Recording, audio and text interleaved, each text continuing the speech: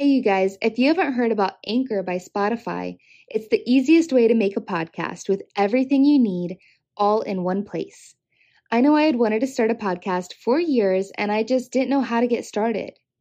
Anchor made it so simple by giving me all the tools to record, edit, and even distribute my podcast across listening platforms like Apple and Spotify.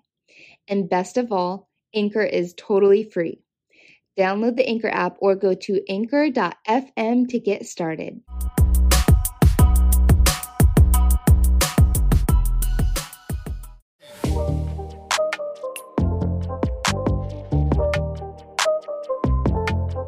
Hey everybody, welcome back to the show, Raised and Redeemed. I'm your podcast host, Michaela Nikolenko, and today we're talking about the battle inside our mind and how to distinguish between if it's God's voice or somebody else's.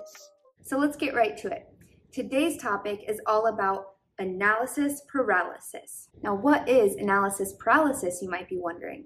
Wikipedia describes it as a state of overanalyzing which leads to decision delay and worse outcome. The reason I'm coming at this today is because so many of us think that the longer we wait to do something, the more ready we'll be. And while sometimes that's true, sometimes we really do need more resources, experience, or wisdom to move forward. But many times this overthinking of a situation is actually causing us to miss out on or at least postpone what God has for us right now. There will always be something that we think that we're lacking.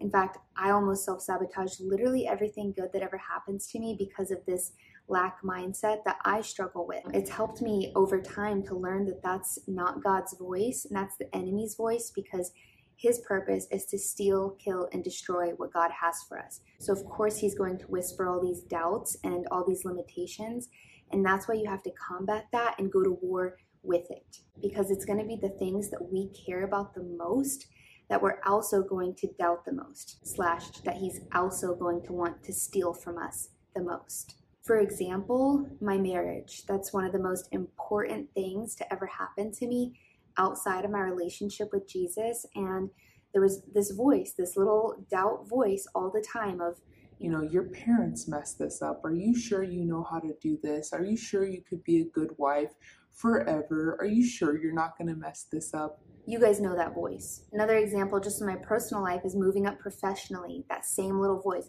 Are you sure you have what it takes? Are you sure you're worthy enough of this?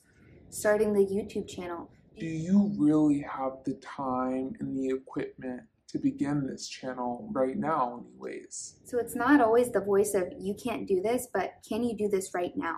Because usually we know deep inside, I can do this, but it's more so, I don't think I can do this right now. And once again, sometimes that's justified, and sometimes that's the enemy distracting us and postponing us from where we really need to be going. But I know if I didn't obey any one of these things that God has called me to do, the pressure would literally explode inside of me. So many of us are anxious simply because we're not obeying what God has called us to do. God wants our best for us, so that's going to require an uncomfortable amount of leveling up. God also knows that where he's taking us, we couldn't handle on our own, which is going to require us to stay close to him, which is what he really wants, because it's in our best interest at the end of the day anyways. If you're not sure if you're avoiding what God has called you to do, I want you to ask yourself 2 questions. 1, 6 months from now, will you look back on this situation and wish that you would have started this thing sooner?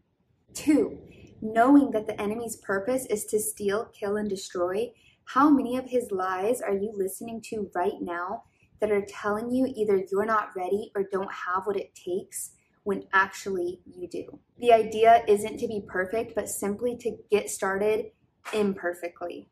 And then that pressure, that anxiety that comes with postponing, overthinking what you need to do will begin to dissipate.